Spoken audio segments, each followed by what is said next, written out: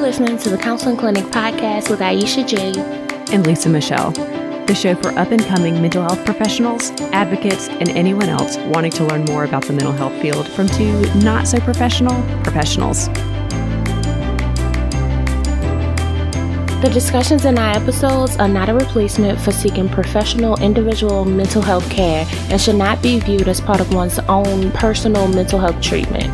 Our conversations are geared toward assisting mental health professionals, advocates, and others interested with thought-provoking ideas and resources.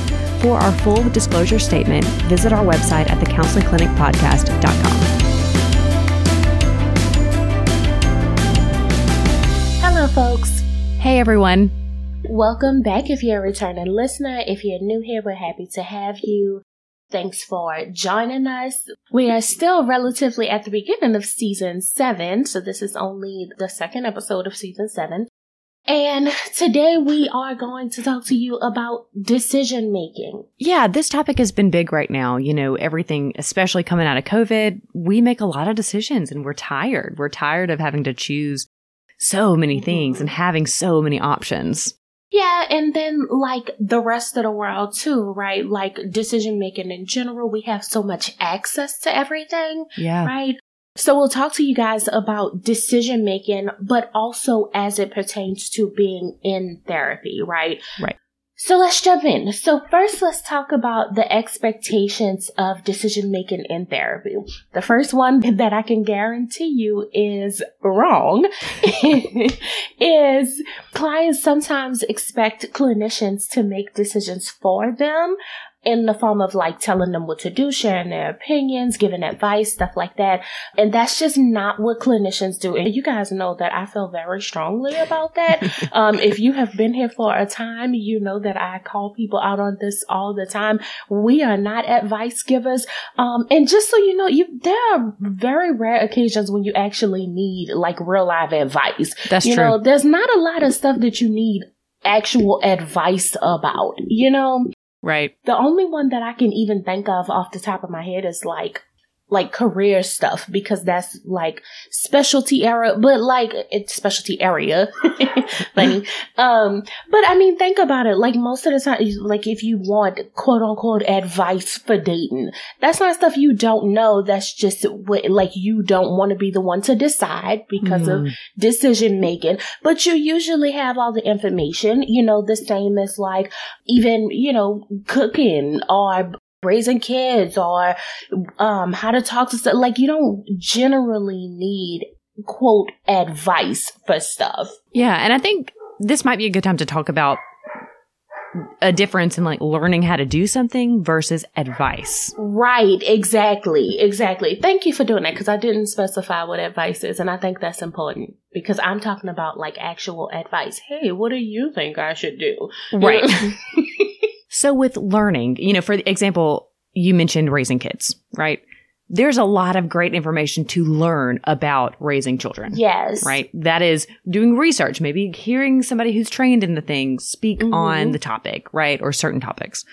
That's different, right? That's different than someone hey, what do you think I should do? Right. Because in that moment, you're looking for, tell me what to do and what to not do. And that's different than you learning and implementing it on your own. But not only that, the reason I say that, and I use that as an example, is because those are the things you've heard already. You ask that person, you ask your grandma about that because you've heard her say, well, if that was my kid, you know, those are the things that you have heard. So that is also not advice. That's regular stuff that you've been hearing your whole life, you know? Yeah. That's what I mean when I say that. So again, thank you for making me explain more clearly. No worries. But I will say this, you know, as far as clients coming in, and I've probably shared this before. I've had a couple of clients come in, and when I say in my spiel in the beginning, I'm not here to tell you how to live your life. I'm here to help you figure out what it is you need or want or understand, right? Mm-hmm. I've had a couple of clients say, well, then what are we here? Like, you're not going to tell us what you... Truly. And I was like, no, that's not my job. And they said, well, then why are we here? And I'm like, and I think okay, that's a fair question. Sure. I also think that that's kind of what clients mean when they say stuff like, well, you're the expert, so shouldn't you be telling me? Yeah. But I think that is, again, our responsibility. That's and right. y'all know we are all about our roles right in here. We all about being accountable for our responsibility. I think that's our responsibility as clinicians to talk about that up front, right? That's not how I do things. I am not here to tell you what to do. That's right. You are going to be the lead in therapy. And most of the time, at least quite often, one of the bigger issues is you running from yourself. You want me to do it so that you don't have to do it. I'm not going to help you do that in therapy because that's not therapeutic, babe. Like that's not it. That's me bossing you around. Right. So I would say clinicians, if you're listening, go ahead and address this, whether it's in your opening spiel or once they've made that assumption known, help them to understand that we're not making the decisions. Right. But we're here to help them pull out whatever they need. So like make sure that that's known so that they're not expecting something of you and getting disappointed each and every session that you didn't tell them how to live their life. Right. And to be clear, I think that is also different than asking for guidance too. You know, there's guidance counselors, right? That's a great, yes. But, you know, that is different than, hey, what do I do? Also, as a clinician, I think that you could be aware of when the client is asking you because they are generally confused or, versus when they really just want you to do it for them or versus them running from themselves and looking for anybody to do it for them. But with all that said, therapy can still help. So bring your decision-making issues to therapy, right? Because that's where your clinician can challenge you, right? And help you get to the root of your issue, whether it's you running from yourself, right? You running from yourself. And I'll give it, like a current example of this. You know, right now we're all up in arms about, white men being in charge, right? And so I know I specifically am seeing it, but I'm sure I'm not the only one. Mm-hmm. We may be seeing white men coming in and having significant trouble with decision making, right? Are people going to be okay with me saying this? Do I get to choose? Am I taking somebody else's spot by making the choice? Am I being too pushy? Things like that. And so I think that's where therapy can help and is helpful. It, you know, pending clinician and therapeutic relationship and where the client allows you to go, right? All of that stuff. But that's where therapy is helpful to be able to get to the root of those things and talk about, even whether it's a specific decision or even if it's an issue with decision making in general. Absolutely. Okay, so let's talk a little bit about the journey of decision making. So as you guys know, we've kind of alluded to at the beginning of the episode that decision making has been hard for people, right? So Michelle, go ahead and share the stats with us about decision fatigue. Yes. So as always, we have these links posted below, but the first one is from Eva Krakow from Psychology Today. She shares that daily we make approximately 35,000 decisions. Yikes.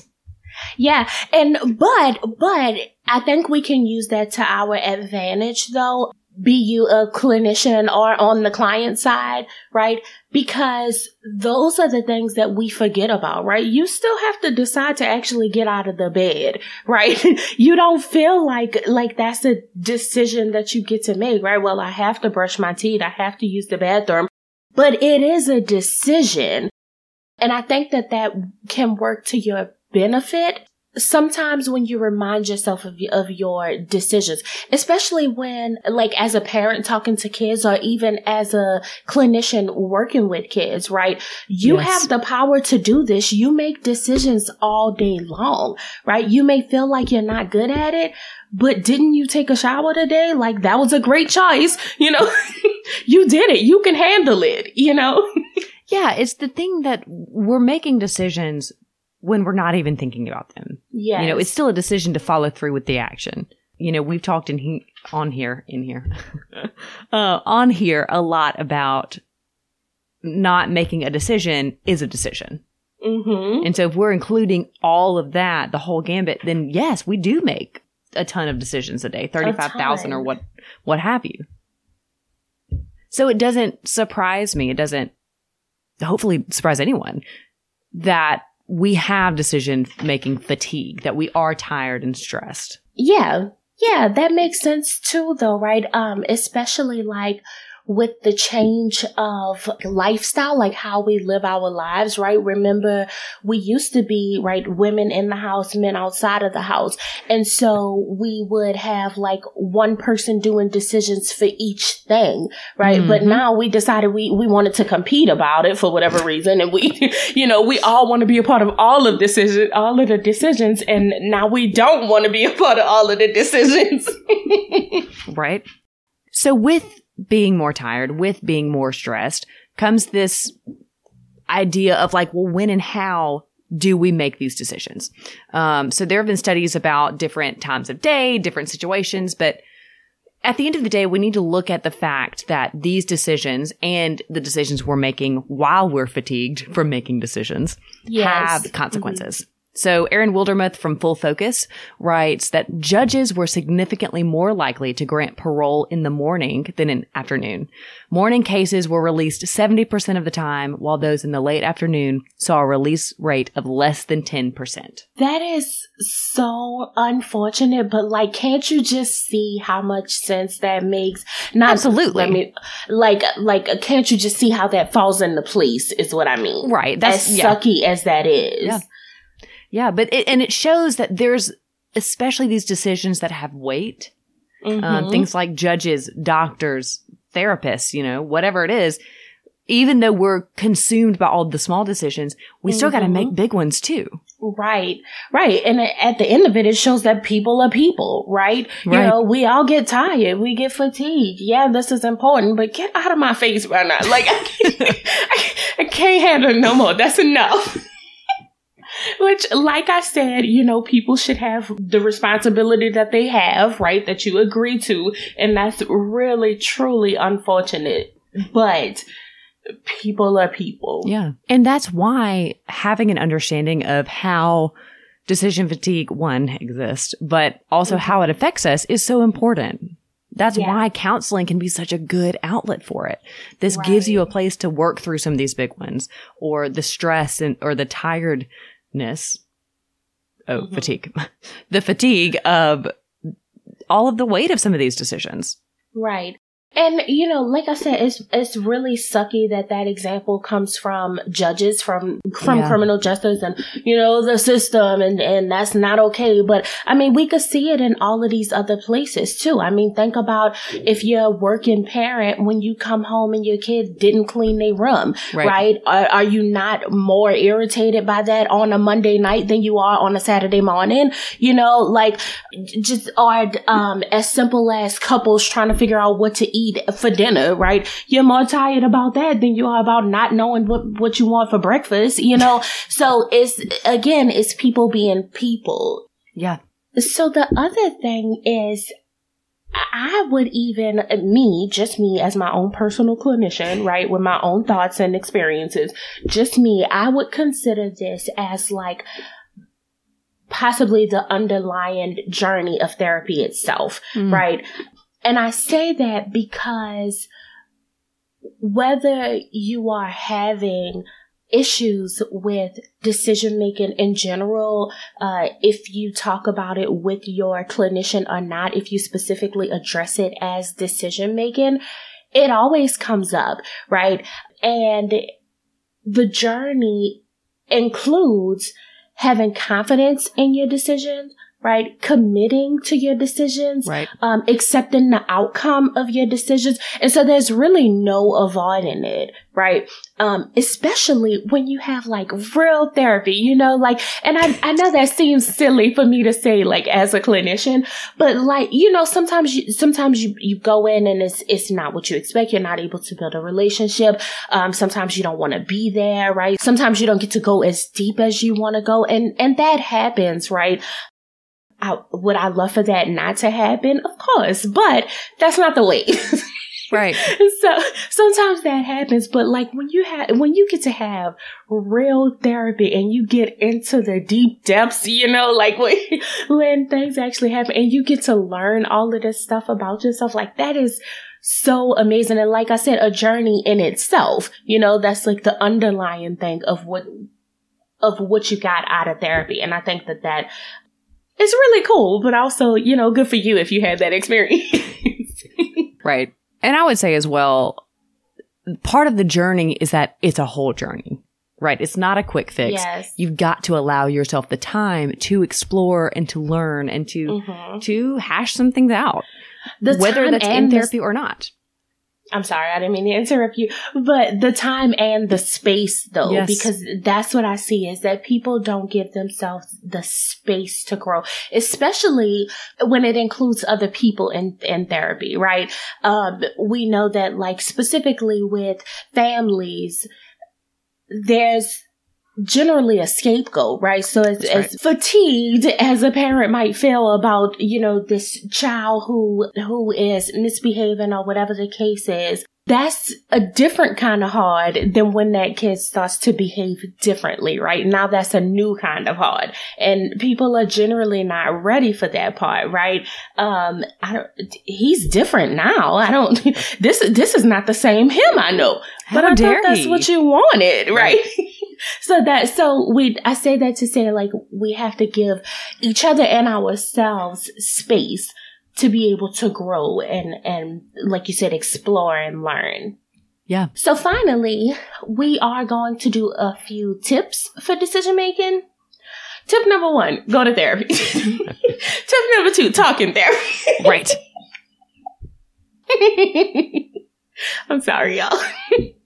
No, I mean, and that's something, that's kind of why we're doing this, share your issues with decision-making or decision-making fatigue with your counselor. If you need to talk it out or you want to know other avenues to explore, don't forget to utilize that in counseling, including but not limited to the weight of the decision and the aftermath. Yes. All of these are reasons to be seeking counseling. Mm-hmm. Okay, I'll give the ones that we actually are supposed to say now. So I guess third, because those two count as much as I was joking. That's also serious. Right. We say that all the time. But so number 3, make a pros and cons list. Mm-hmm. As much as people hate those, it's because you have to face stuff and it's written down, right? So yes, write it down. Get it out of your mind and body and put it out somewhere else. Right. Write down those pros and cons. Look at it. Evaluate it. Like Michelle just mentioned, talk about the weight of it, right? Include everything. Next is consider yourself and to validate yourself. Mm-hmm. Which is kind of along the same lines, right? I was just saying, to talk about the weight of the decision, right? So this means talk honestly about how this will impact you, right? You have to be honest about it for the pros and cons list to work.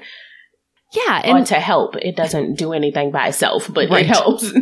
Well, and that's the thing too, of really giving yourself the room to consider all the aspects, the before, the during, the after. Right. What it'll mean to you. I think one of the best questions sometimes when we're making decisions or we want to know something or we want something to work out is, what will it mean to you if XYZ happens? Mm-hmm. What would that do? Would that change anything? Would you be a different person? I think the one that people tend to leave out is the after, right? And that's what I mean about like seeking out advice or specifically like the parenting one, right? Mm-hmm. We were talking to a person asked us a question about, having toddlers, small children, and what she could do in the meantime, because the kids need her so much. She kept saying it's a season, but that's that advice that I was talking about. People keep saying, well, this is, it's just a season. It'll change, but really it doesn't. Like they need you more before they need you less. Right. So there will always be a season, and that's not something you don't know. That's just something somebody said that didn't do anything. You're still in the same place. So talk about the after part. Like, what do you do after that? Yeah, it's nice that you're supposed to like it right now, or people tell you you should enjoy this time. But then what about after that, right? Yeah. Where does it leave us? Absolutely. Right. Another one is along the same lines again. I'm all about less input, y'all. Like, you don't need 75 people to tell you, make this decision, do this. You know, it always there is room for objective, helpful stuff. But you don't need 75 people telling you this is the season, right? That didn't do anything for you. And it's just you committing to something. Yeah. And sometimes we get so bogged down by the differences of people's opinion or advice or what have you, that that can make it worse. Let's be honest. Yes. So one of the good things about us clinicians not making the decision for you and not giving you advice is that you get to sort out the stuff you've already been given. Yes. You know, it's not a place to get more of it. Wait on you. Right. Exactly. And that can even be an additional decision to make, because if you're getting different stuff, then it may be a question of who do you listen to? Right. Which, depending on the client, right, or you, where you stand, that may be something that weighs even more heavily on you. One that is probably most important to me, or at least it is now in my life, is take your time. Most decisions do not have as strict of a timeline as we make them out to. I agree. We're not always in a rush. Yeah, I definitely think that we make things more stringent than they need to be. Like, it's like the what, right? Like, oh, I have to decide this second of what else. It won't be decided. Like, that's... Yeah. No, that's one of the things even yesterday I was struggling with. I had an email that I needed to respond to, and emails, that's the one. People get so caught up in those emails. Yeah. Well, and gosh, I want to say 8 or 9 times out of 10, you don't have to respond immediately. And exactly. I have a problem with that. I want to make sure I'm responding as soon as I read it. I don't want to forget. But sometimes you just don't need to do that. Yeah. You know, because I needed to make some decisions. I needed to think through some things first. And so it's hard, but give yourself a little bit of time before some of these decisions. And it can be done, y'all. I think this is one of the areas that I do a very good job of like not putting myself in the corner about emails. Now, I still get caught up in the, did I want to say this? Is this, coming off right? What do I put as my subject line? How do I still sign get caught off? Right, exactly. I still get caught up in some of it, but I think as far as the time and not being so strict on myself and giving myself time to say what I want to say, time to think about it, time to do some research if I need to. I do a pretty good job of that. And so I say that to say it can be done, y'all. There is light at the end of the tunnel. We are here to testify that it is possible. But also, there's time to sleep on it, right? I guess that's a saying for a reason, but there's also room for balance, right? You do not need to sleep on it for a year, right? Right. You don't need to. Also, there is no need for the back and forth. And I know that people get so caught up in that. Like, people have such a hard time committing to their decisions and accepting the outcome of their decisions. But you don't have to go back and forth. If it's decided, let it be decided. That be the end of it. You take whatever happens and that's the end, right? We moving forward. Yeah. I had a friend who they had made a decision on something, and she said that she wasn't freaking out after the decision had been made.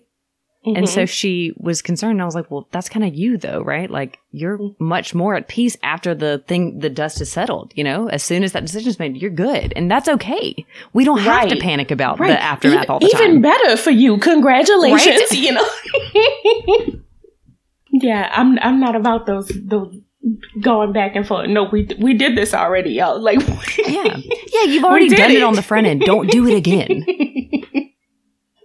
But I'm laughing because I literally tell people that, we did it already. Right. Like, even as far as my supervisors, I'm like, no, we did that. Yeah. No, where we can cut out the stress or the worry, let's do that. Right. If you have stress from decision making, don't make the same decision twice. Right. And guys, we shared this because some of this is just stuff we've been through already or that we're still working on. You know, this is, like we said earlier, we're here to testify that we've already done this. You know, we know how this is and how it feels. But we also both know what it's like to work through this in a counseling aspect. You know, that's a great place to allow some of this stuff to get the attention it deserves. Yes. So those are all the tips we have for you on decision making. Let us know your thoughts and experiences. Do you struggle with decision making? And you can start by being honest about that, right? That's a good first step. Do you have suggestions to help with decision making? And as always, let us know if we missed anything so that we can all learn and grow together. All right. Thanks, y'all. See y'all next time. See ya.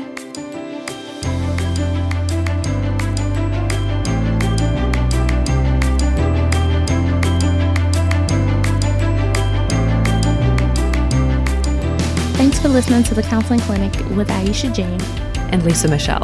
Remember to check out our website at thecounselingclinicpodcast.com and follow us on Instagram at The Counseling Clinic Podcast. We'll see you guys by our next session. Bye, guys.